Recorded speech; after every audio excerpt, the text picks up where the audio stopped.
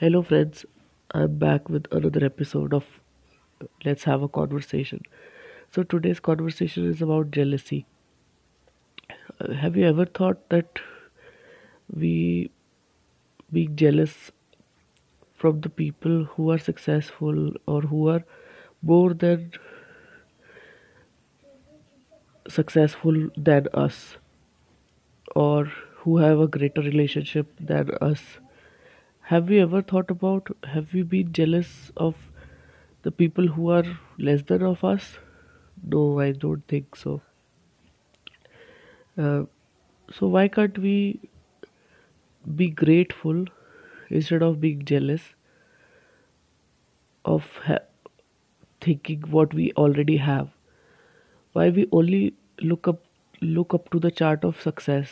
Why can't we see the failures of someone who is today successful? I'm not saying jealousy is good or bad. There might be a categories where jealousy is good or bad, but it's not a very good feeling to feel about. Like a healthy competition. Maybe there is a term called healthy jealousy. So it's okay, but it's not a very good feeling to have. So don't be jealous or think that maybe other people are also jealous of you.